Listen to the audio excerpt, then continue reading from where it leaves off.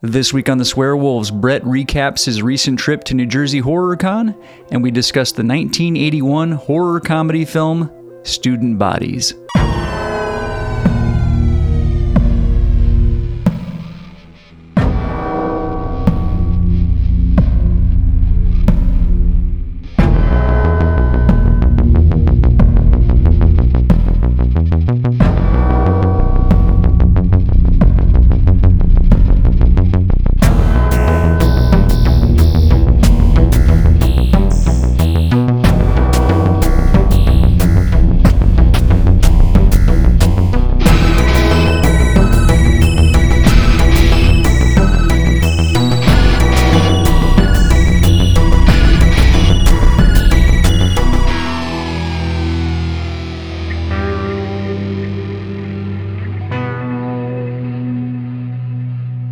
Welcome back to the Swearwolves. I'm Brett. I'm David.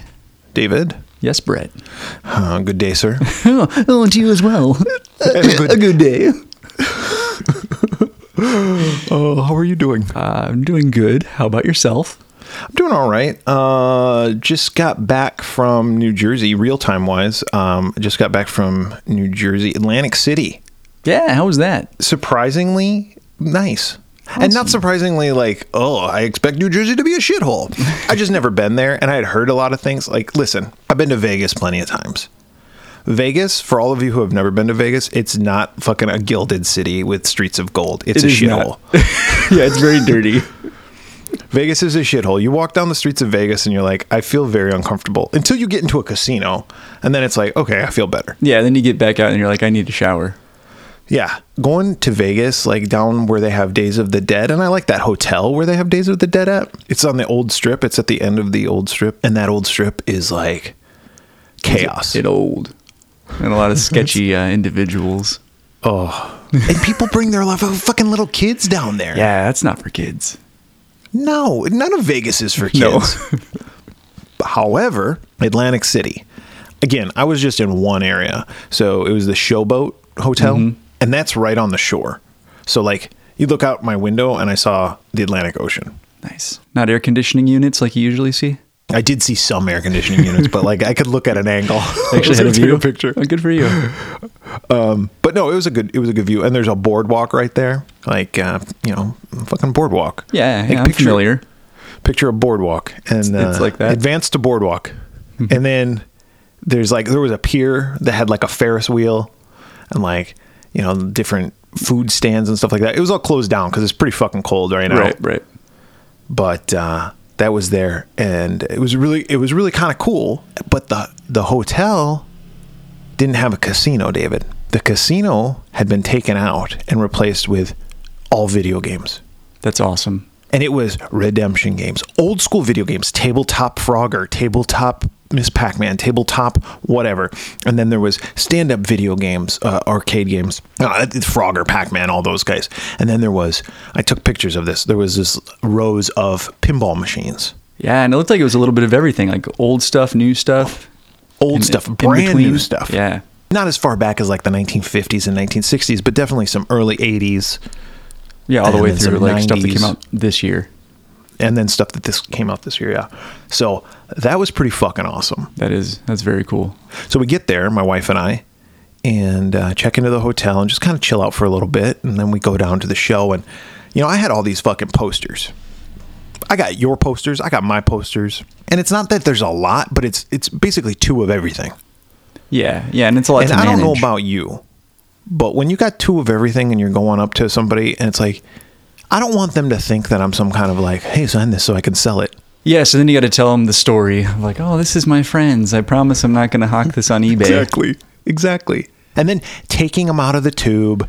Carefully putting them back in and letting them dry and all that bullshit. It's first world problems, yeah. I know. But it's tedious. It's tedious. So my plan was, hey, I'm going to go down to the show and I'm just going to walk around for a little bit and kind of see what's going on. I didn't bring any posters with me down there. So we did that. And then I'm like, fuck it. These lines, there's like no lines.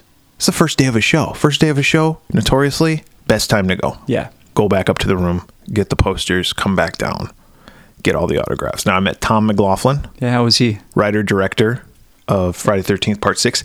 Very nice guy, very quiet. Okay. It was 6:58, and he had a Q&A session at 7 o'clock. So he signed our shit and left. That's awesome. I had zero time to talk to him, but it was very cool. So David has we both have Friday the 13th Part 6 posters, and David was like, have him sign in silver, you know, because I asked David like where he wants to sign. Some you're like, well, I don't care, wherever. And some you're like, hey, have him do this. So I hand over mine, and he signs it, and he has a silver pen. And generally speaking, like, unless it's something specific, I'm just like, do whatever you want. Especially because most of these posters are just for me, right? I mean, all of the posters are just for me. Yeah, and I'm kind of the same way. Unless several people have signed it and they've all done it one way, then I'll usually try to keep it kind of uniform. Agreed. And that's how I did on this one, because all my other signatures on it are silver. Yeah. So you're like, hey, I'm signing silver. So I'm like, he grabs a silver pen, signs mine. I'm like, cool. All right, we signed this one. This is from my friend David. He lives in Arizona. I give him the whole fucking spiel, right? Don't mention that we have a podcast or anything, because why would I do that? Yeah, of course not. Anyway, so he goes to sign it in the silver, and then he stops signing it in silver and grabs a red pen. And you were, no. Did you leap across the table? Choke him out? I didn't say shit, dude. Because before I could... You just smiled and nodded. Yes, red. Like scribble all over it. Before I could even say anything, he starts writing, and then he goes back to silver. So it's like... I forget what he says. I don't know if you remember. I can't remember something either, bloody. But it was like, it made sense. Like it said something like best wishes or something like that. But then best in red, bloody like wishes. he wrote like another, like, something dark. Yeah. Something like that. It actually looks really cool. So I'm totally fine with it. I think it looks good. It does look cool. And then I was like, well, you know, I have one. David has one. We have pretty much the same poster, except for you have one extra autograph. I don't know who that other person is. Alice Cooper. Oh, Alice Cooper. That's right. I do know who it is, because I was there. So I was like, well, worst case scenario, I could just be like, you want mine instead? But then I was like, oh, well, he has Alice Cooper on there. So yeah, no, it's fine. It looks good. So met him, then went over to Caroline Williams, Texas Chainsaw Massacre 2 fame. Always wanted to meet her. Very nice. Very, like, big personality. Mm-hmm. I could see that too. She didn't have a huge line. I think there was one person in front of us, and then it was just us. And so that person left, and then it was just us. And we got to talk to her for a while. And my wife and I, you know, we both really like Texas Chainsaw Massacre 2. And so we were telling her, like, it is so scary. And she's like, really? It's a comedy? And we're like, well, it's funny, yes. But that scene in the radio station is super scary. Yeah. And so she proceeded to tell us a story about how that day that they filmed that was like her first time meeting Bill Moseley. That's cool. And so was she like genuinely creeped out? That whole scene, she was genuinely freaked out. She's like, we did a few takes. So after a while, you know, I kind of got used. She goes, but he would improvise and he would do this and he would do that. And so, but she was very sweet. That's cool. I had to get an extra one. I had to get Nancy Loomis on my Halloween 3. Oh, yeah. Yeah. Yeah, I got her in Vegas. Such a nice lady. She is so nice. One of the nicest. We actually had a genuine conversation with her. I had a similar experience in Vegas. Not about horror movies, not about anything she did, about us living here, actually, that's cool. in the Northeast. And she was like, how do you like it? I don't know how it got. She was like, oh, how do you like it? And we're like, we love it. And this and the other thing. She's like, well, I have a friend who just moved from LA up to Northern California to a small town and this, that, and the other thing. And so we just started talking. She's actually an instructor at a small technical college. Okay. She's in California, right? I think that's where she lives. In Southern California, yeah. And she teaches like script analysis and one other class. I forget what it was, but like in the theater, small theater department. So we were talking about education and stuff. And we were talking about how my wife, you know, used to be a teacher and we both work in education now. And anyway, just really cool. So that was cool. That's cool. Yeah, I like her a lot. Very, very nice. And then the guy, and forgive me for not knowing his name off the top of my head, but the guy from Nightmare on Elm Street 4 and 5. Oh, Nick Melee? Yeah. Melee? Something like that. Nick M. Yeah, Nick. He was nice. I showed him your poster first, and he was like, oh, you got everybody on here. I was like, well, this is my friends. I went into the whole fucking spiel. You go, not everybody, Nick. Not everybody. It needs you. And he went, oh, Brett. You went, don't sign it, Brett. This is David's poster. So he signed it, and then I pulled out mine, and I was like, look, I just got this. I said I just got it. I've had it for a while, but I have no signatures on it. Yeah. So I was like, I just got this. So you're going to be actually the first person to sign this. And he's like, oh, cool. He's like, did you get this off of eBay? And I was like, kind of confused. And I was like, yes. He's like, this was my copy. I hawked it. I was like, yeah, I did get it off of eBay, as a matter of fact. And he's like, okay. Cool. All right. My dad managed a movie theater in 1988 and took this out of the. But he was nice enough. Whatever. Holder. Yeah, he was cool. He's got to be pretty old. Yeah. He's not that old, but he was an older gentleman, and he was just like, it was just kind of.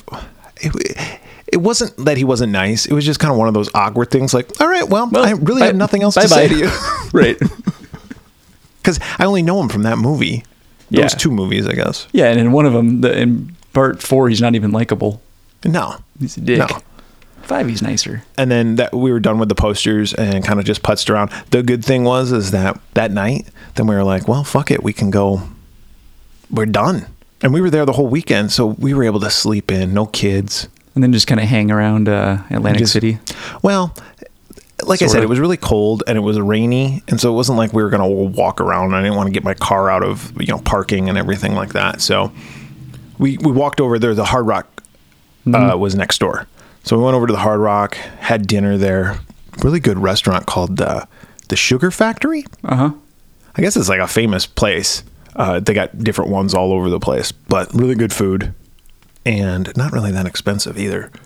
And they had a casino over there. So I played some casino game. Or I played some slots there just to kind of dick around. Yeah, you lose all your money. You sell all my posters. I actually won. Nice. I won some money. I won like $200. And so I went back to the show and I bought an action figure that I wanted. Which one? Well, so here's the funny thing. Okay, it's not horror related. It's a NECA figure. And NECA did Back to the Future, a line of Back to the Future figures. Yeah. And through Target last year, they had an exclusive Griff Tannen from Back to the Future 2. And it's the only one I never got. Yeah, you know what's weird? I've seen all the other ones at stores like a million times, but I don't think I've ever come across a Griff. So does he have the hoverboard? He does. That's cool. So we're walking through the show earlier that day, and someone had one. And I was like, oh, cool. And I pick it up, and I was like telling my wife about it. And the guy's like, yeah, that one's a Target exclusive. The guy who's trying to sell it, right? Mm-hmm. And I look at the bottom, it says $80 is what he wants for it. And I was like, I would just put it down. And I was like, okay. And he's like, that's really rare. You don't see those pop up. It was, and I'm like, okay, cool. I'm like, come on, dude. Like, I know what I'm talking. I know this kind of stuff. You should have said something like, who you're talking to, man? You're talking to Swearwolf Brett. My name's Brett NECA. My dad, Mr. NECA. He's like, isn't that an acronym? You're like, why don't you shut the fuck up? You don't know what you're talking about. So I said to my wife as I walk away, I go, that's a cool figure, but it's not an $80 figure. A booth about 3 booths away had the same figure, $35. Done. I won that money. I went right back there. I didn't buy it right then because I was like, oh, I'll just see. If it's here later, I'll get it. It's not that important to me, right? I collect the figures. I like the Back to the Future line, and it was the only one I was missing. So I got that one. And then in the mail, I got my new Dracula figure. It's black and white. Oh, cool. Dracula one. So that's cool, too. Neat. So, yeah, that was it for the New Jersey HorrorCon. The next day, we went and just kind of putzed around again and bought a couple more things. I bought some coasters from this guy. And then did you immediately put some drinks on the coasters? And you're like, hey, look, no rings on the table, honey. They're all laser etched. And I'm going to show David, but they're all laser etched. Oh, it's cool. Yeah, so it's they're all Universal monsters. So he had them in 2 sets of 4.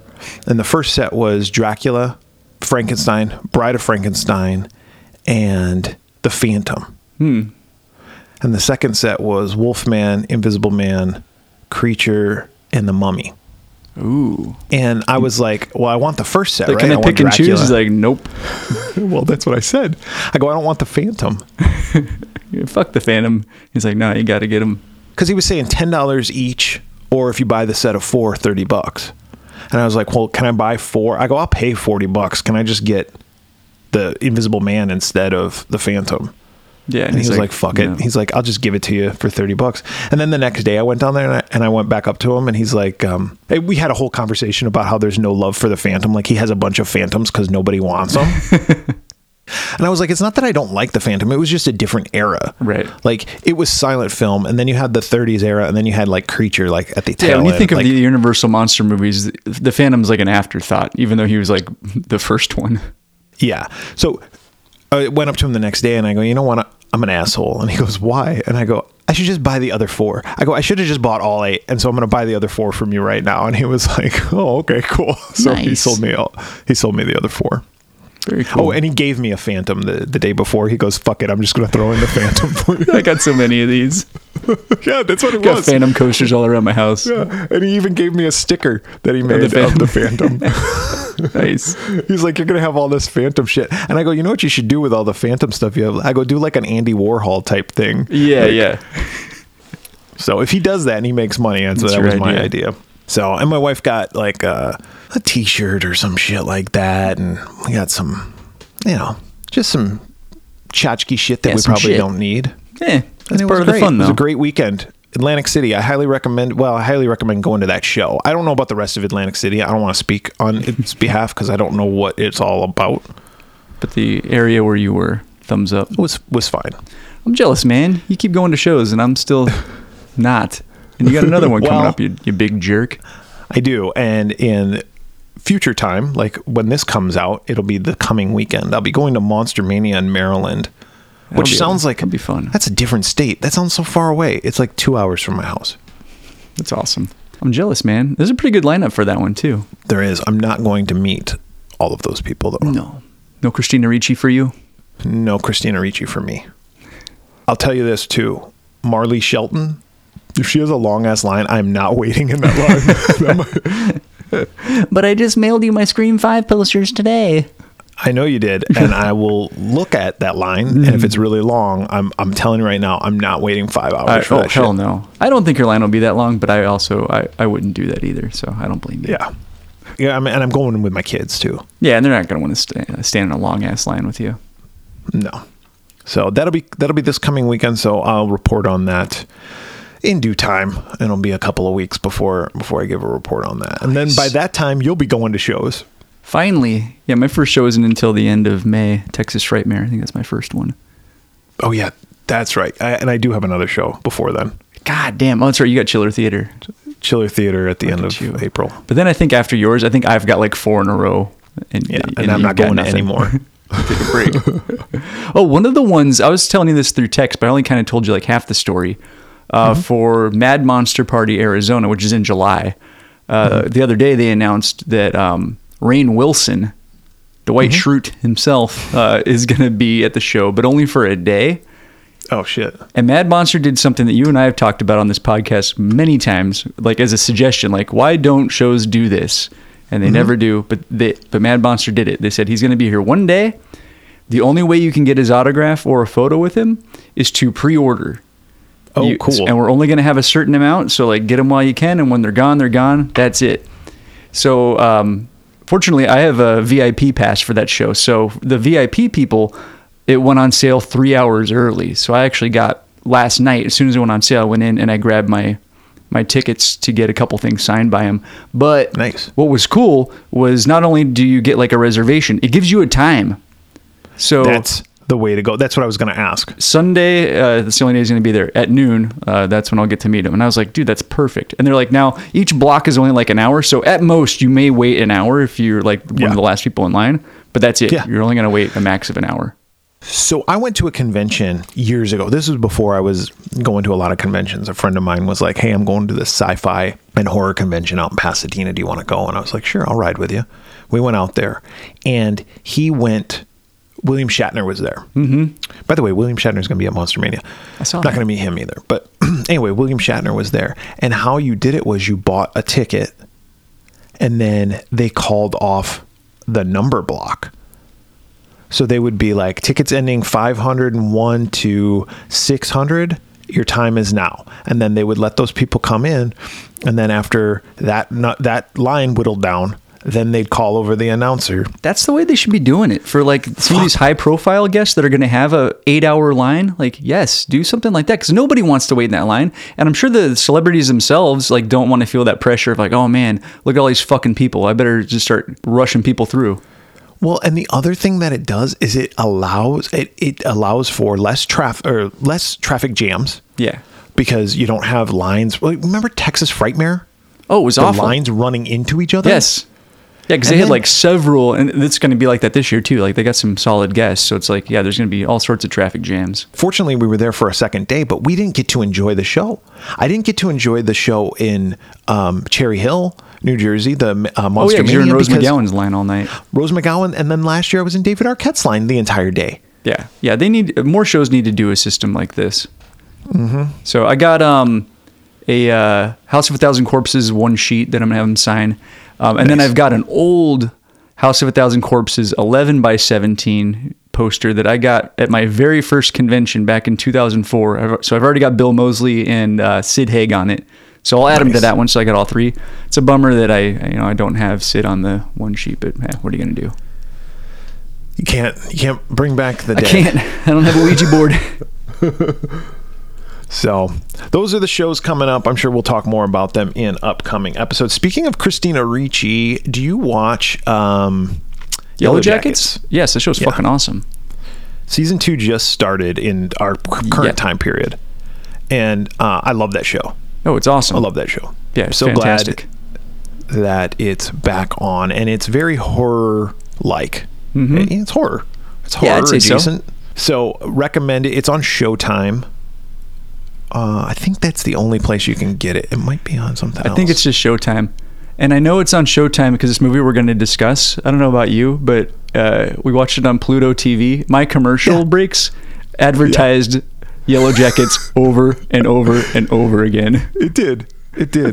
And like the promo has that Just a Girl, the No Doubt song, but like a slower, like kind of creepy version. I was like, oh, that's cool. Yeah. Such a badass show. Who was I talking to? Oh, I was talking to one of the VPs at my company. We recommend shows to each other, and we usually are recommending the same shows that we're already watching.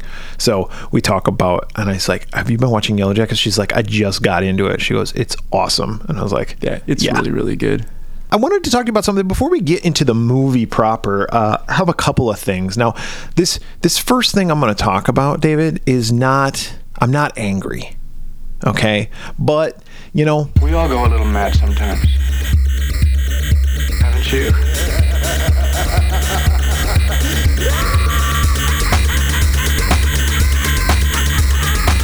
I'm not angry. Okay? Disappointed? But I could get angry. You're But enough time has passed between when this event happened that I'm going to talk about and now that it doesn't boil me up. Oh, that's good. But someone could probably the gas is going. If someone lit a match, I could fucking explode. I want to talk to you about Milli Vanilli. Oh, I think we've talked about Milli Vanilli before. If I remember correctly, you've got a soft spot for these individuals. I have an enormous soft spot for these individuals, and I know fucking shit about them. Okay, like I know Rob and Fab, and one of them's dead, and the poor guy. Like after all this shit happened, okay, if you don't know about Milli Vanilli, well, I don't know what to tell you, but in the late 80s, early 90s, there was a pop duo from one was from Germany and one was from France. And it was Rob and Fab, and the group was called Milli Vanilli, and they had these pop songs, and they were like, these, I don't know what, they're just pop songs, right? Oh yeah, pop. That's how I'd categorize them for sure. Blame It on the Rain, Girl You Know It's True, shit like that, right? They were fucking huge. They were huge. These songs played all the time on the radio. They were like the number one. They won Grammy Awards, these motherfuckers. Good looking guys. Their dance moves kind of suck. Like if you watch their music videos, like these music videos, by the way, I was just watching them the other day, and I'm like, these are the most ridiculously shitty music videos I've ever seen in my life. But I don't even remember their videos. The songs fucking slap, dude. So I'm like thinking about them the other day. And I'm like, I see where this is fucking going. Yeah, because when you really think about it, well, they got busted for doing something that's fairly commonplace nowadays. Exactly. And not only is it commonplace nowadays, it was commonplace in the fucking 60s. Yeah. It was commonplace before that. Fucking, who's the fucker who shot, the record producer who shot his girlfriend? Oh, the Wall Phil of Sound Spector. guy. Phil Spector. Yeah. Phil Spector produced the Shirelles, I think is who it was, right? And it was like, He's So Fine, that song. I might be getting all of this shit wrong right now, but it was a girl group and they had a hit song. So let's just say it was He's So Fine. And let's say the group who sang that was called the Shirelles. I don't know if that's true. Anyway, they were like 16 years old. And Spector was out in Los Angeles and they were from New York. And the girl's mom was like, "You're not going out there. I'm not sending you out there to some fucking white dude who's gonna fucking who knows what, right? You might shoot somebody at some point. Not to mention Phil Spector's fucking crazy, yeah. So they were like, all right, whatever, you know. And we didn't have the fucking internet back then. They couldn't be like, oh, just record it in the studio and zip it over to us. So he goes, all right. So he calls up a local group, gets them in the studio, like studio musicians, has these women sing it, and then puts it out under the Shirelles name, but it's not It's the not even fucking them. Shirelles singing. Yeah. And the version that you hear, the famous version, is that version. It's not even that group. There's a lot of stuff here's like the other that. Like, I think, if I'm not mistaken, CNC Music Factory or one of those groups did something really similar where the woman in the music video is not the person that's actually singing the song. That's exactly true. That's true too. Girl, you know it's true. Girl, you know it's true. And here's the other thing. Like, let's say you go, okay, let's say fucking NSYNC, okay? Joey Fatone. You think Joey Fatone's vocals, like, you don't think they fucking, like, I mean, no offense to Joey Fatone, right? But he wasn't the singer in the group. You got Justin Timberlake, you got JC.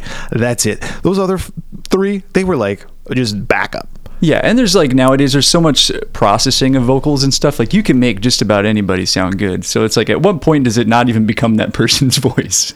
Exactly. And here's the other thing. If you're part of a group, like let's say Bruce Springsteen and the E Street Band. Bruce Springsteen writes all the songs. Bruce Springsteen makes all the decisions, right? It's his fucking band. And they win a Grammy. Does fucking Steven Van Zandt, does he get a Grammy award? Probably, right? Yeah. But all he did was play the guitar. I mean, not all he did. Listen, I'm not discrediting him, but all he did was do that. He was just a member of the group. Milli Vanilli was a group, and these two guys were just the front men who presented the art and did the dancing. Shittily as it is, they did the dancing, and they looked good. All right? Because the two fuckers who actually sang the songs and had the good voices, they did not look good. Yeah, you need a product. You got to push the product. Exactly. So it pisses me off because... Who cares? Who cares? Who cares if Rob and Fab weren't the actual singers? I don't fucking care. Do you like the song? Does it make you tap your feet? Would you buy the album because the music is good? Yes, yes, and yes. Yeah. They may not have been quote unquote real, but the music was. The music was, and they were part of the group. Yeah. And not to mention, okay, so there's all that. But the other thing that pisses me off is they got blamed for it. Yeah. Don't be mad at them. Be mad at the machine. Who produced it? That guy, we don't know that fucker's name. I mean, you and I don't. Yes, but somebody made the decision. They're like, hey, we got to pull a switcheroo. Like, blame that guy or those guys or people or whatever. Blame it on. You can blame it on the rain, dude, but don't gotta blame it on something. Rob and Fab. And not to mention that one of those fuckers, I think it was Fab or Rob, I don't know. It was one of the two, is dead. Yeah. And after they got busted, went into a deep depression, got addicted to drugs. Hey, maybe this would have happened anyway. I don't know. Who knows? But it's really sad. He's fucking gone, and he's not on this earth anymore because as the media got a hold of this fucking story, they blew it out of proportion. And they had to give the Grammys back. Yeah, that's sad. Suck my butthole, dude. They shouldn't give that Grammy back. I'd be like, fuck you. I ain't giving this shit back. Should have gone down to like Atlantic City or Vegas or one of those places where you can get like those fake little Grammys. Yeah. And just give them one of those. Be like, this is like best boss. I'm like, oh, does it? That's odd. It doesn't matter. We got the Grammy. We're keeping it. Number one dad. You're like, aren't you? Like, well, I am pretty good. All right then. Let's get into a little horror thing. I have a before we get into the movie, again, I have something else. It's something I've been thinking about. Mm-hmm. So Scream 6 came out. Yes. All right. So Scream 1 was all about horror movies, right? It was basically like kind of self-referential. Self-referential, if you will. Meta. There you go. Scream 2 was about sequels. Mm-hmm. Right? Yep. Part Scream 3 about trilogies. About trilogies. Scream 4 was about reboots. Mm-hmm. Scream 5 was about the requels. Yes. Scream 6 was about franchise. Mm-hmm. So what's left?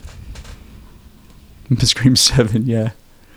So here's my thoughts on Scream 7. Scream 7 and Scream 8. It'll be either a two-parter. Okay. That'll end in a cliffhanger, right? I'd be okay with that. Or it's going to be a fucking mashup. It's going to be like all these characters come back. Gong, gong, gong. I think that would be way cool. I vote for that one. Like a team up. The team up, like the Avengers. Like we got Ant-Man and fucking Spider-Man. Fucking and Nancy Captain Thompson from the Nightmare on Elm Street series strolls onto the scene. That's the next logical progression. Yeah. That would be really cool if they involved, like, let's get some people from movies, but not playing it like she's Nancy Thompson, like she's Heather Langenkamp, but she knows movies. You know what I mean? Yeah. Get Jamie Lee up in this bitch. Experts. She was a survivor girl. We gotta go. We gotta go to an expert. We gotta go to somebody who knows these movies. So that's the next logical progression. So radio silence people, like if you're out there, there's a good gift. There you go. Freebie. Gift. It's nice and get the first one for free. You want more ideas though? You gotta pay. That's all I got right now. Let's talk about a movie. We were trying to think of a movie, and I wasn't even looking through anything because this was on fucking Pluto. Which I forgot even existed. Were you just walking? You were going through Pluto, of all places? No, I wasn't. I was just thinking about this movie. Oh, okay. And then you looked up to see if it was streaming anywhere? For some reason, it popped in my head. So the movie we're talking about, as if you couldn't already tell, because, you clicked on this fucking podcast, is Student Bodies from 1981. David, had you ever seen this movie? Nope. Had you ever heard of this movie? I've heard actually quite a bit about this movie just from going to conventions. Okay. So you knew what to expect. I knew it was a comedy, but I really didn't know much else. Okay. It is a comedy. It's kind of deviating a little bit from what we normally do, but it's a comedy of horror movies. Yeah, it's a horror comedy. There's plenty of horror elements. We'll talk about them in a second, but Student Bodies was released on August 7th, 1981. David, what was, and I guarantee you've seen this movie, what was the number one movie in the box office? I'm going with a movie that was big in the summer of 1981. I'm going Raiders of the Lost Ark. You are absolutely correct. Yay! Awesome. I thought you were going to trick me and be like, you were absolutely wrong. Not the best Indiana Jones movie, but debatable. I like it a lot. Well, it's no Temple of Doom, but get the fuck out of here. You sound ridiculous. I'm telling you, Temple of Doom is the most fun to watch. Yeah, I don't know about that either. Last Crusade's pretty damn fun. Last Crusade's like watching a kid's movie. Oh, stop. Temple of Doom, you get fuckers like eating eyeballs, ripping hearts out, cutting the snakes open, hearts getting ripped out. Snake surprise. Yeah, monkey brains. Mm-hmm. Oh, Short Round, who's a fucking Oscar winner. Yeah, whoever congrats, thinks man. That guy. Pretty amazing. Good for him, and deservedly so. That movie was badass. It was badass. Everything, everywhere, all at once. His name's not Short Round in real life, by the way. Number one song. Now there's a lot of pressure. I'm not going to get this, but I went with Don't You Want Me by the Human League. Don't you want me, baby? Don't you want me? That was not the number one song. The number one song was by a guy who I just recently was watching perform on, I don't know, Apple TV or something like that. I was just like, I want to watch some music performances. And I saw this guy and Colin Hayes from Men at Work. Mm-hmm. Okay. Were performing together. Rick Springfield. The song is Jesse's Girl. Oh, I thought that's funny. I thought it was gonna be a Men at Work song. I was like, Land Down Under? They were performing together. Okay. Rick Springfield, Jesse's Girl was the number one song. Now, Rick Springfield was huge at one point in time. He only had a couple of songs from this album, Working Class Dog, but he was also on a soap opera called General Hospital, and he was big in Australia or New Zealand, wherever the fuck he's from. One of those countries. Oh wait, which guy? Rick Springfield. Oh, okay, I was like Men at Work guy. That's Australia. Yes, but Colin Hayes is from Ireland or some shit. Interesting. He's from the UK, but yes, they're Australian group. But anyway, they know each other, and so they were performing together, and I was like, God, Rick Springfield looks really good. I was like, boy, Boy, Like, he's his hot. fucking album, 1981, that was 40 fucking years ago. It's aged like fine wine. This motherfucker is like 78 years old. Wow. He was old as fuck when this album came out. He was like, Dude, that's like the band The Scorpions. Those guys have been old forever. They've been old since the Dude. 80s. but I'm telling you, Rick Springfield looks like he's like in his 60s. Yeah. Like, he looks good. Here's the other thing about Rick Springfield, a little trivia fact. Huge Star Wars figure collection. He owns every single original Star Wars figure in the box. When they came out in the 80s and the 70s, he bought them, put them in cases, and stored them away. That's very cool. The dude has thousands of dollars, probably tens of thousands, if not $100,000 worth of Star Wars toys. Nice. Hey, boys gotta have a hobby. I wish that I was Jesse's son. Like, well, Jesse's not Rick Springfield, so that doesn't quite work. Yeah, if you're Jesse's son, you were like, this guy fucker wanted my He wanted dad's to beg girlfriend. beg my mom. He wanted to. He just jerked off about it. Student Bodies was written by Mickey Rose and directed by Mickey Rose and also Michael Ritchie, who went uncredited with some of the direction. I'll get to that in a second. Mickey Rose was like a huge collaborator with Woody Allen. Oh, that's interesting. Yeah, like big time, and like helped him write some bits like in his stand-up act and helped him with like movies and shit like that. Yeah. Did he call Woody, you think, while he was working on this movie? He's like, hey, can I run a couple ideas by Woody? Woody's like, no. No, I'm very busy. I'm very busy getting Oscars. He's just like, just do something with a rubber chicken. I don't know. Get the fuck out of here. Yeah. Music by Gene Hobson, produced by Michael Ritchie, but he went credited as Alan Smithy. I saw that when the Alan Smithy popped up. I was like, oh, this is going to be a bad movie, I think. Now, Alan Smithy doesn't automatically mean it's a bad movie. No, but usually. It usually does. Now, Alan Smithy, when someone takes a credit as Alan Smithy, usually it's a director. It's very odd that it's a producer. Usually they want to they don't want to be associated with the movie, or like producers or somebody like force them to deviate from their vision or something like that. The story that I heard with this, the reason why is because there was a writer's strike. And it had something to do with the union. And so in order to get this made or whatever, Michael Ritchie had to take the Alan Smithy credit because the union would have fucked him. It's the only way to get the movie out. That's what I heard. But there's also some people that say, no, he didn't take it because they actually went a different way than he wanted to go. Yeah. So it's usually that. Or it comes out and they're just, or they see it and they go like, oh no, what have I done? Get my name off that shit. Well, and we'll be the judges. I mean, would you have taken the Alan Smithy credit or not? We'll find out. Keep going. This movie stars a bunch of people, but nobody, only one person who was of any kind of note out of this. Everybody else was like zip, zap, zop. Yeah, nothing. I looked a lot of these people up on their IMDb and saw that this was like the only thing that they ever did. Yeah. So the one person, the killer's name is The Breather. When we don't see him, they just call him The Breather. He was credited as Richard Brando, but it was actually Richard Belzer. Or Belson, right? No, it was Richard Belzer. Oh, okay. It was like fucking Mooch or whatever his name was. Munch. Richard Belzer. He just died. Shit. Oh, Richard. Richard Belzer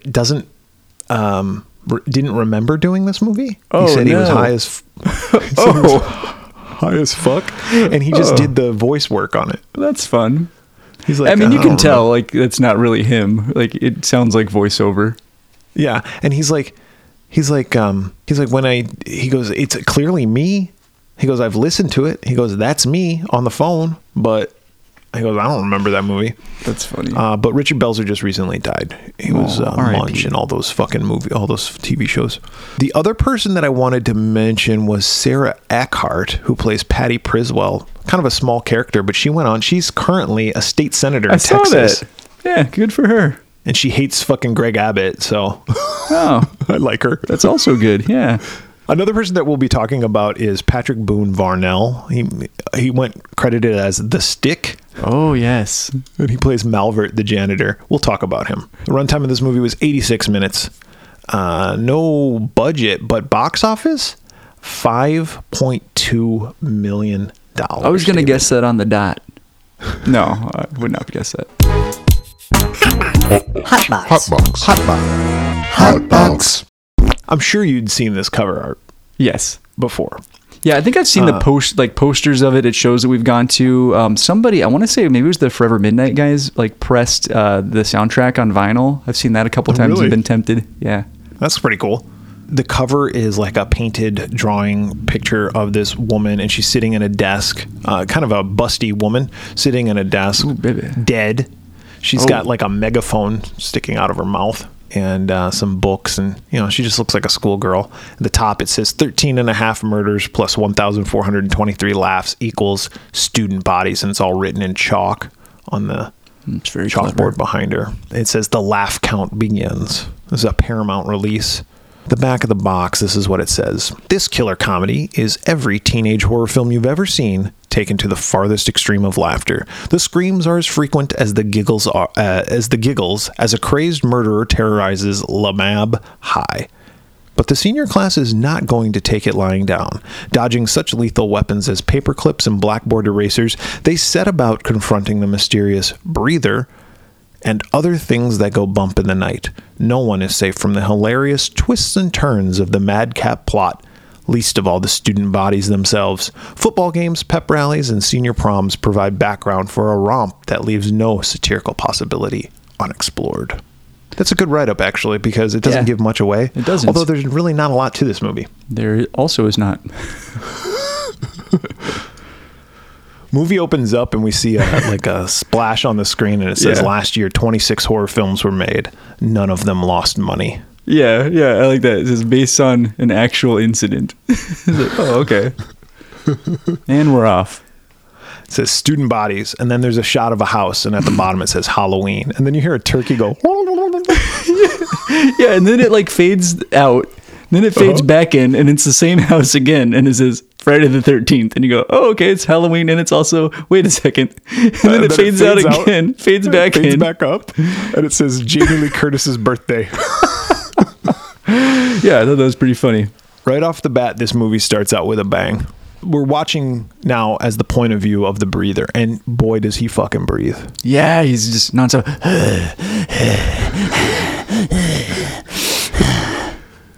Yeah, it's something.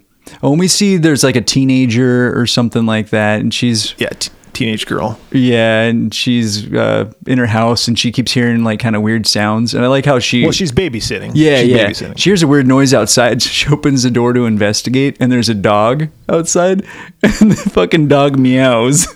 And she's like, "What the hell?" And then the dog, lifts his leg to piss and farts. She leaves the door unlocked, and we know this because the camera, its flash is unlocked, and it On the points screen, to a the little door. arrow pointing at the lock. She receives a phone call from a heavy breather. Yeah. And so it's breathing, and like drool comes through the phone. It looks like fucking spooge. And But it does. At one point, she hangs up on him, and it rings again, and she picks it up, and he goes, "I said."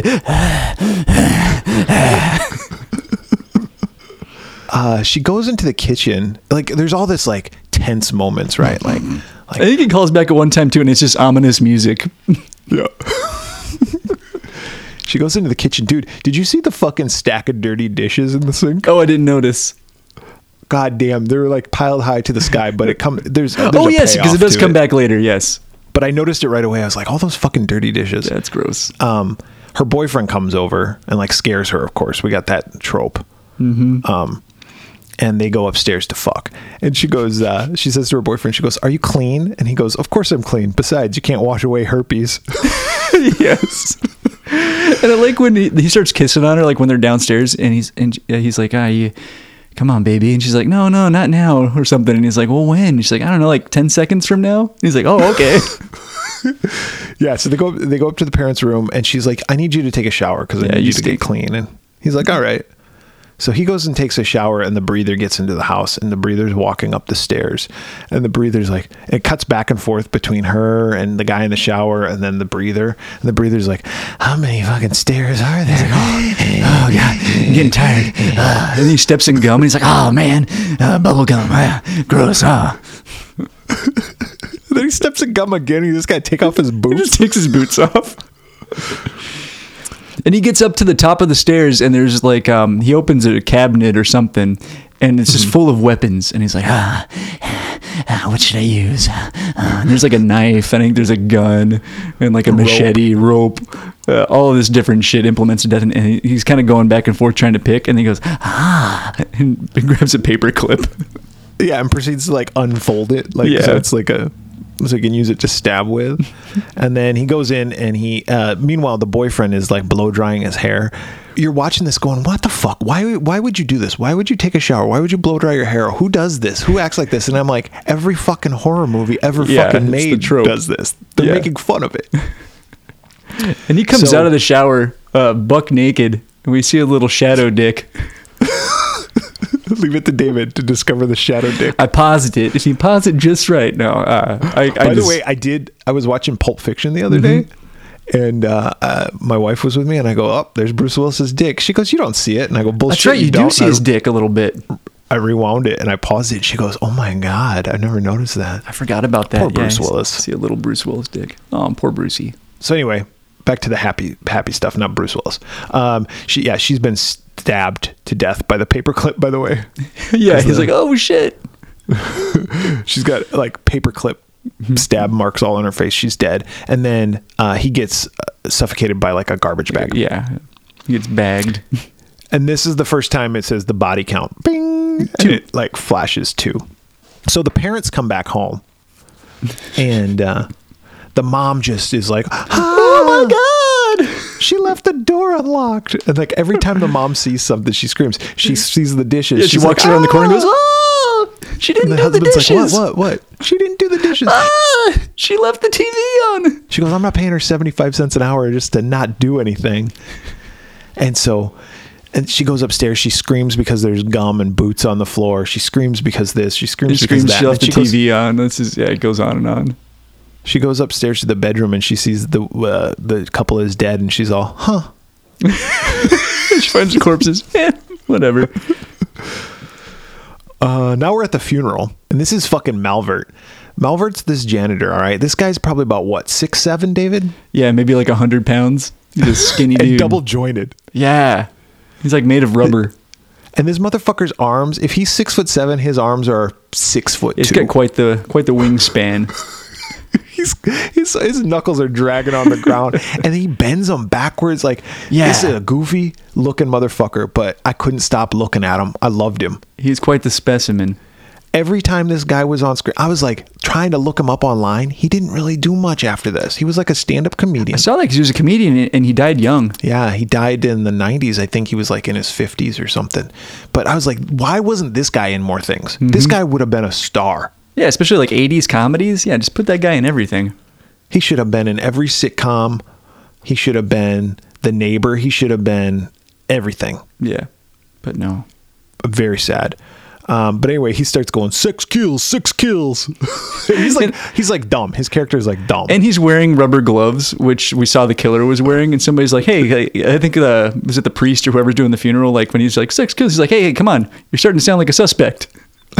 Something like that. Then there's a couple that's like, this guy's like he's making out with his girlfriend and she's like, come on, we're at a funeral. He's like, I don't know. Funerals just get me hot.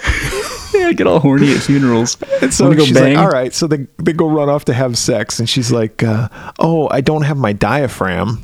Which I was like, diaphragm? What I know that's an old timey thing, but like who this day and age, like what young girl in this day and age is like, they're probably like, what the fuck's a diaphragm?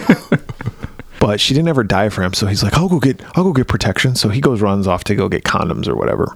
Yeah, and this is another theme that's going to happen a lot in this movie of two people getting ready to have sex, and then the guy has to go do something. Yep. And then the girl gets killed, and when the guy comes back, he discovers her body. Yeah. And then he gets killed. Yep. And that's what happens. And on this one, go ahead. I was going to say when this time when he leaves, the arrow comes back on the screen and it points like at the door and it's like also unlocked, and then another arrow comes like and the window is down.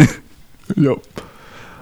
So they get killed, but another thing that I thought was funny in this is it's very subtle and it happens really quick. And if you're not paying attention, I think some people could miss it. But the mom and dad who hired the girl who died, for the babysitter, they're at the funeral of the girl. They go up to her parents and they go, Julie, her name was Julie. They're like, this is the money we owed Julie for babysitting. Now it was 65 cents an hour. And the joke there is that she was complaining that she was 75 cents an hour. So she's shortchanging them. Oh, it's funny. I didn't catch that. It was fucking great. I died. I was like, this fucking bitch. That's hilarious. She goes, and I paid for gas, but only one way. Because she didn't need to go 2 ways because she was dead.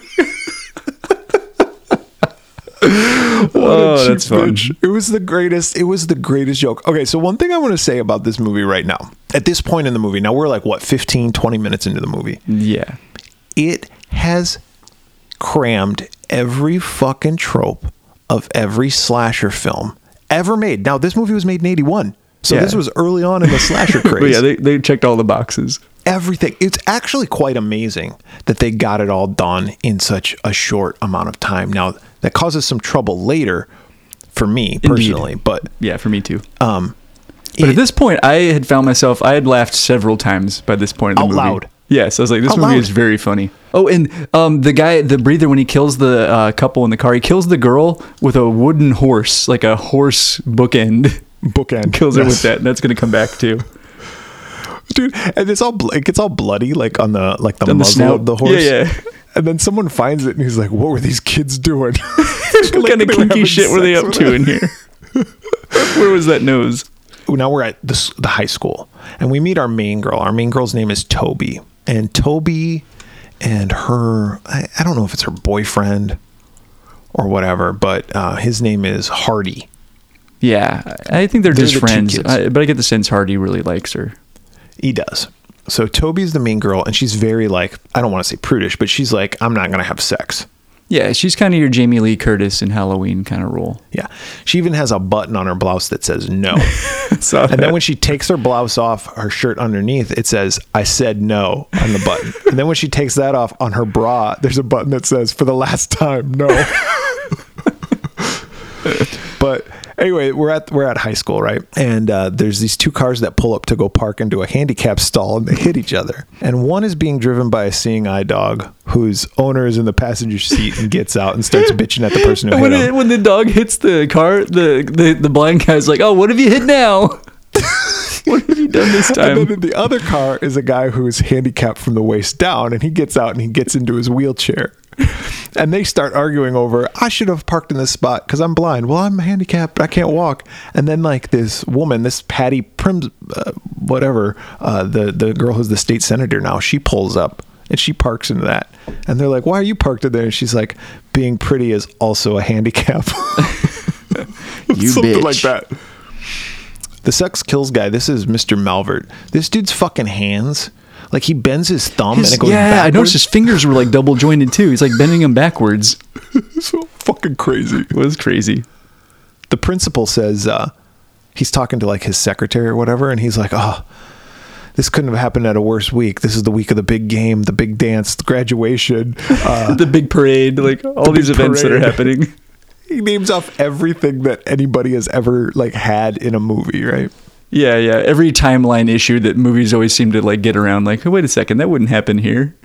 Yeah, and this movie was like spoofing movies that hadn't even come out yet. Because I Know What You Did Last Summer. It's like the big parade and the big homecoming. Yeah, and the killer wearing galoshes.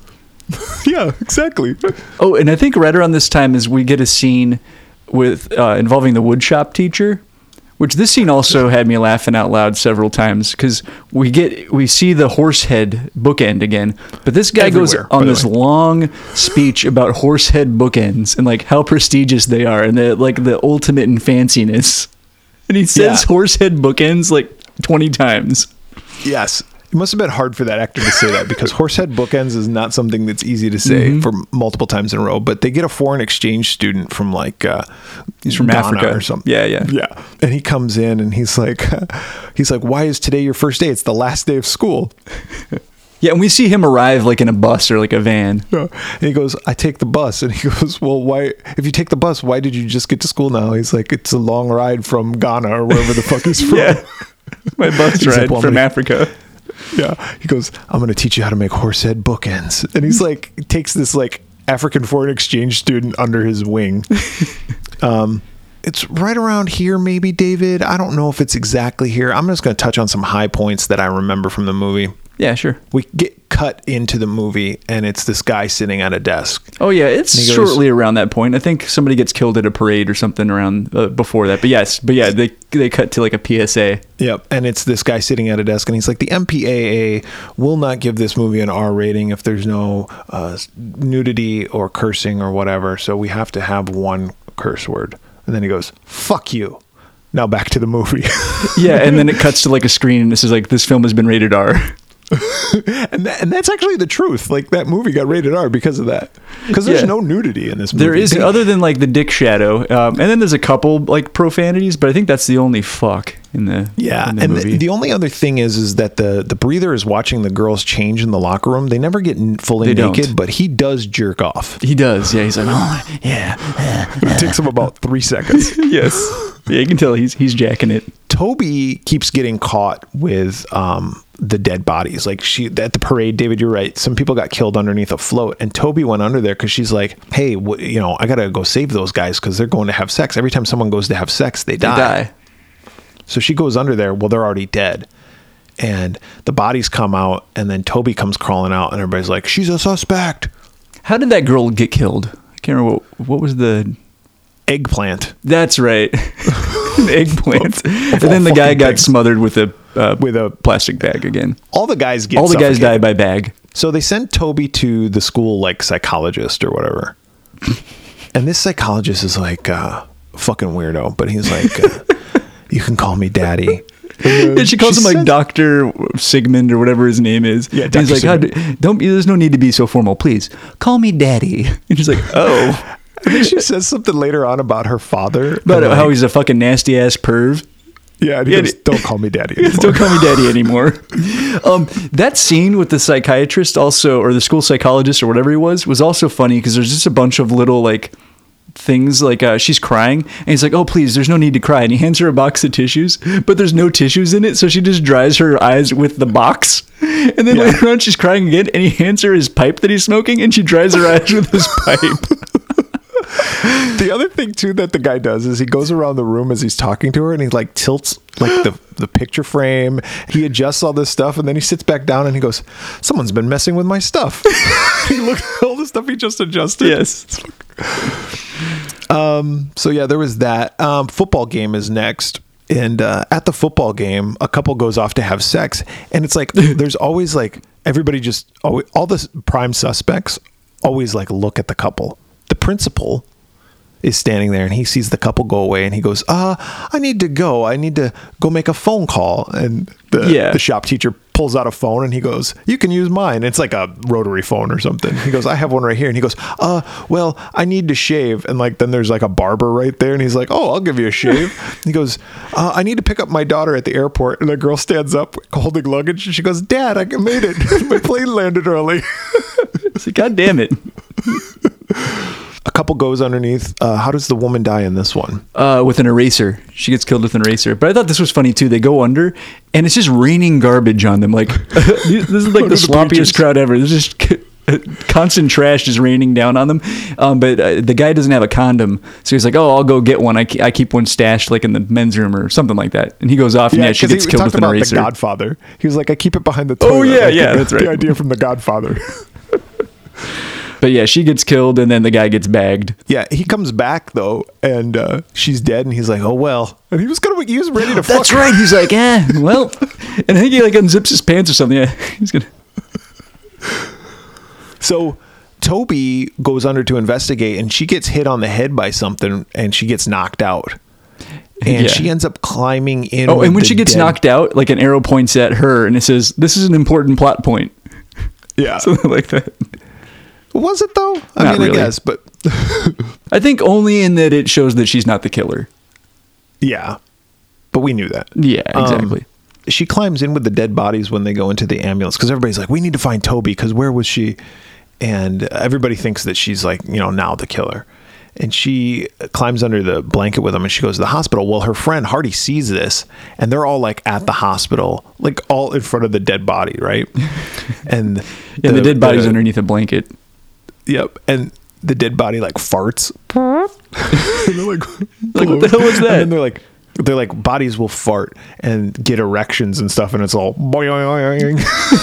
Yeah. And then they're like, have you ever seen a dead body? And everybody turns their eyes because they don't want to see the dead body, and it's just Toby under there with the dead body, but the only person that sees it is this Hardy guy. And then they put the sheet back over, and he stays back as everybody leaves, and she comes out and she goes, this is another joke, she goes, where am I? And then she goes, Cleveland. That's right. Because the fart smells. Yes. It was kind of a funny joke. But she's like, we got to go. We got to figure out who the killer is. You know, we got the big dance, prom is tonight. So right. we have to go. And he's like, well, we could go together. And she goes, Hardy, no one's ever going to believe that I would go to prom with you. So we don't want to make it any more suspicious than it already is. Or she says some and shit during like the scene that. while she's talking to him, this was one of the jokes I have to admit I didn't get. Maybe you can help me out. While they're talking, all of a sudden, in the lower right hand corner of the screen, the killer's hands pop up, and he's like sign language translating everything that she's saying. Yeah. I don't know. Yeah. So back, I don't know if you remember this, but back like in the early 80s, like there was I remember watching a lot of like church shows almost, and they would always have a sign language person in the bottom right hand corner. Like an ASL translator or something. Yeah. And so like I would go over to my great grandma's house, and she'd always be watching these fucking church programs or Bob Ross. That's like all she would have on. I was really young. Okay. So it was a nod to that.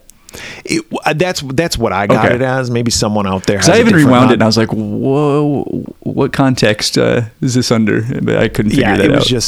It was just that. It's kind of a stupid joke. I mean, as opposed to all the fucking highbrow jokes in this thing. But anyway, they go to the dance. She dresses up like Sandy from Grease, because she gets like the grease. They were doing it was kind of a funny joke. They're at school, and they're by the costumes for the theater department, and she's going to go undercover.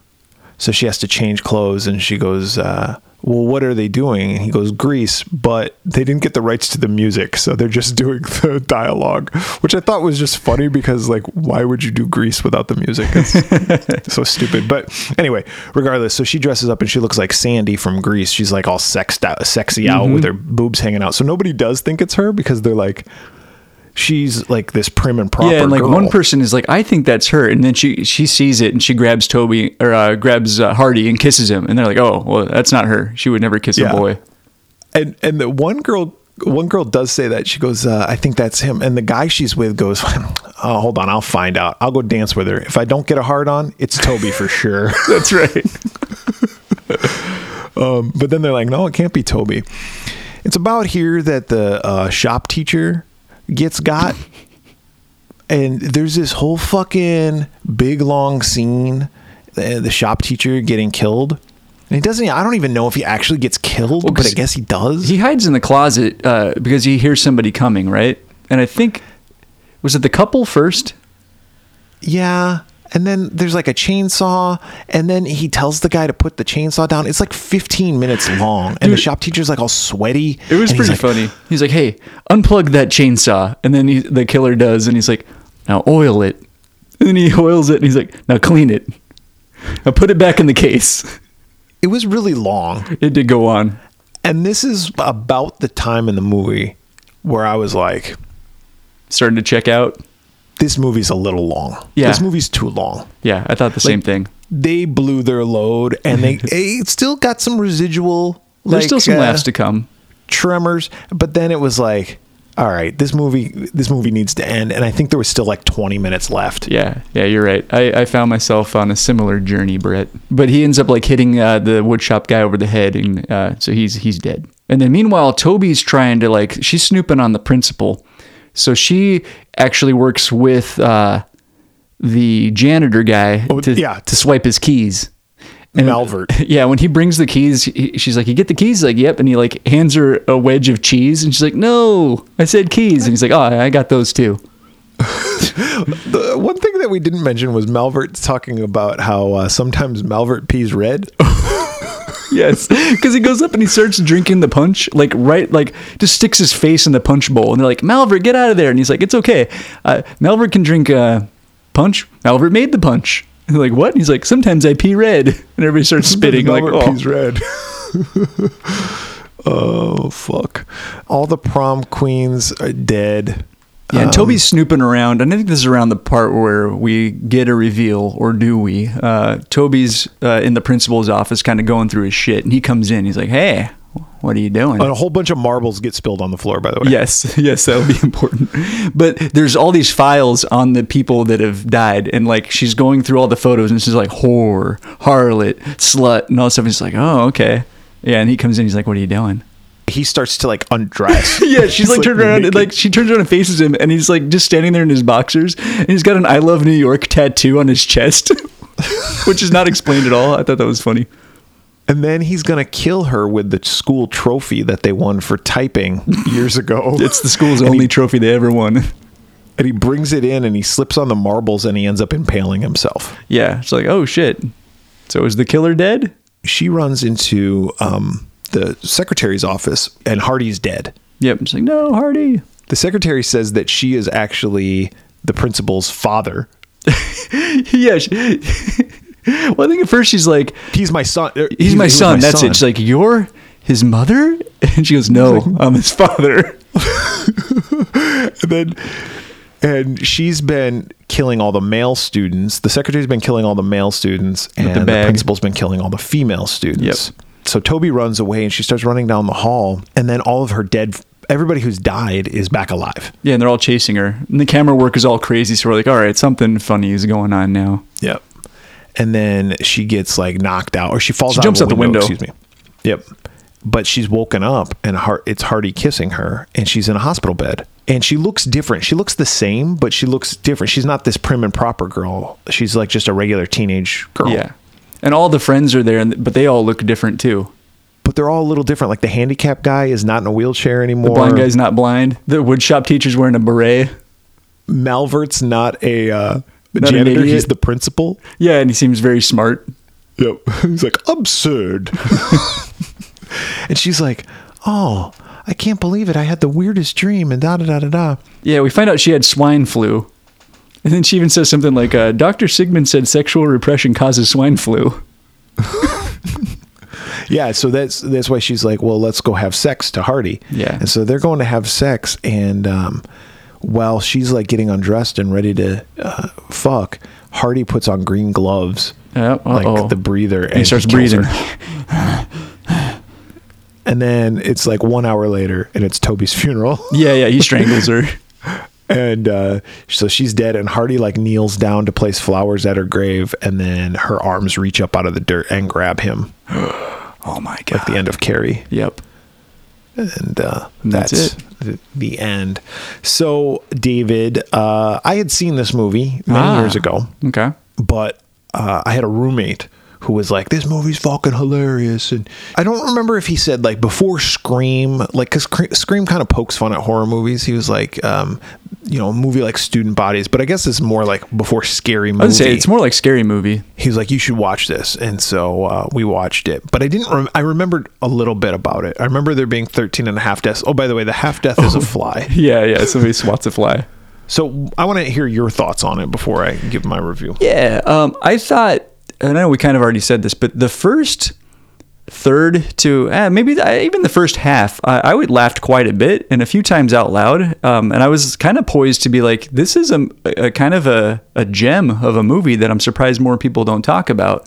And then as it went on, it just became very repetitive. I don't know, part of it was like they were making fun of stuff like this, but like every guy getting killed with a bag. Like I wish they had done more creative, dumb things like the eggplant or the eraser. Like I think he could have done more just stuff that doesn't really make sense and just have that be a way. So I thought the kill variety was kind of lame.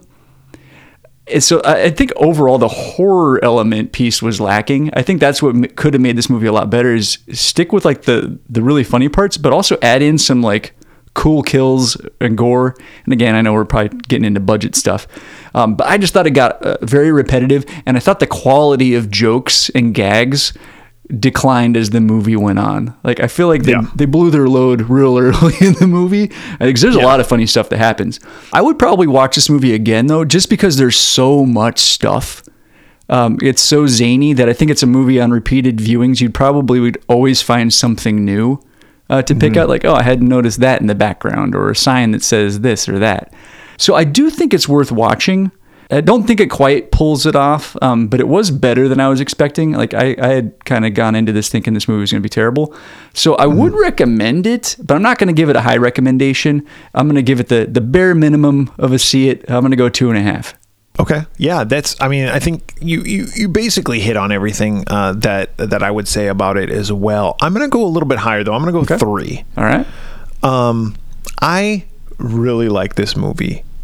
But again, to your point, and I said it earlier as well, the first half is fucking hilarious. And the first half of this movie, I think, is so on point with everything that makes horror movies great, in my opinion. It makes slasher movies great, and it hits all those tropes. And it's exactly what I want in a spoof. The pacing in the first half is really good because it's like joke, joke, joke. Joke, joke, joke, joke, joke, joke, and they're flying and they're coming, and there's jokes, there's subtle jokes, there's in your face jokes. Yeah, and I think the first half, the majority of the jokes land, and I think that flips about halfway through. Then you start getting into womp womp, like where the jokes kind of flop a little bit. You get tired. You get tired of it, and it's like this is the problem with movies that don't have a strong story, right? Whereas if there is a strong story, and this kind of goes to your point about the kills, if there was a strong story, then I think the jokes would have been better, or it would have held my interest more because I would have actually cared for the character as well. Right. Because you can have a comedy like this, like a spoofing type of comedy, where you care for the main character or characters and still have like, joke, all these fucking... I mean, you said it earlier. Scary Movie, I think, is a perfect example. Like, we care about the Cindy character in that movie. Yeah. But the fact that this movie came out in 1981 is what bumps that up higher for me. That makes sense. The fact that this was so early on in the slasher movie craze. Now, I know a lot had come out by then. I mean, we had Halloween in 78. The first 2 Friday the 13th, I believe, were already out by this time. Or close to it. My Bloody Valentine. All those movies were around this the time. Same time. Yeah. You had a movie where it was like, who's the killer? You watch this movie and watch Scream.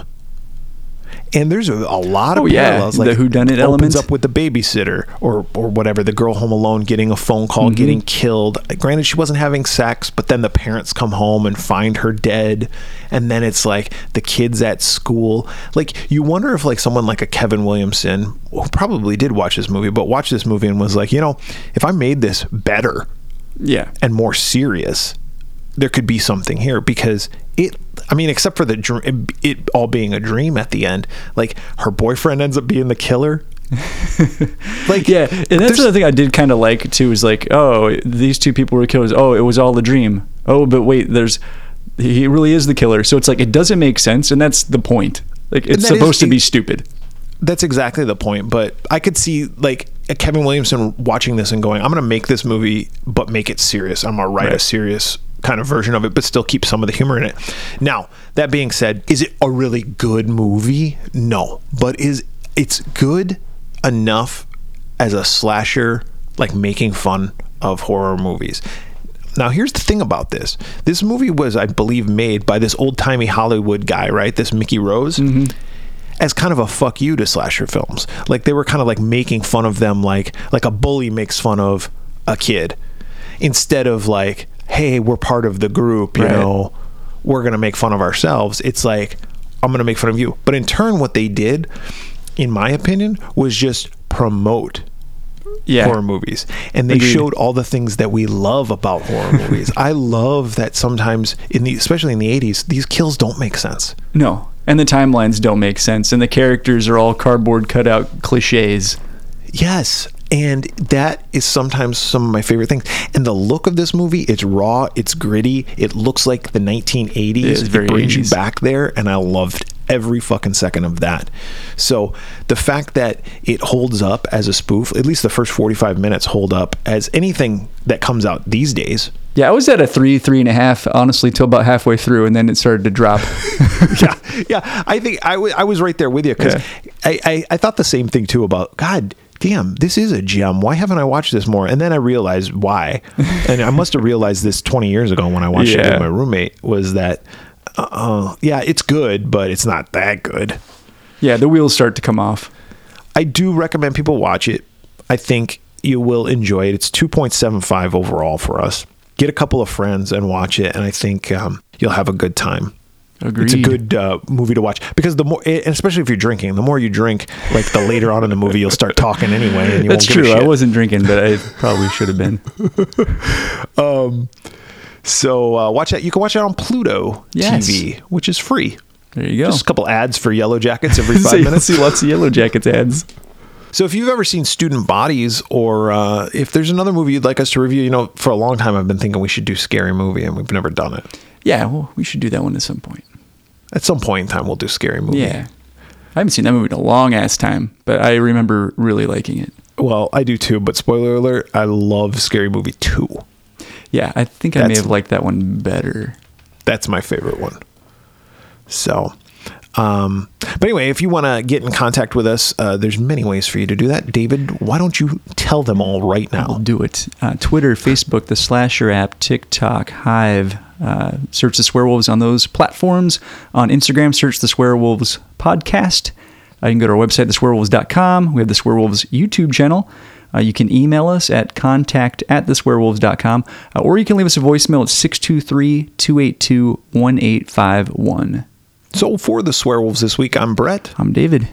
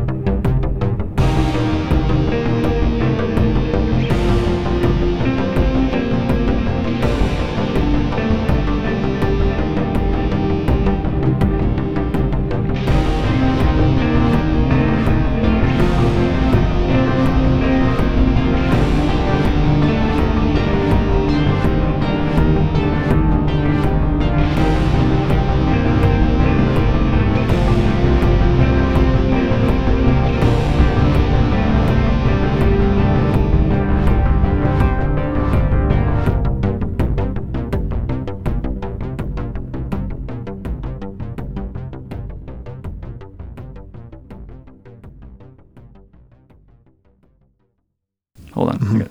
My eyeball itches. I gotta take my eye out. Okay. Scratch it. Yep.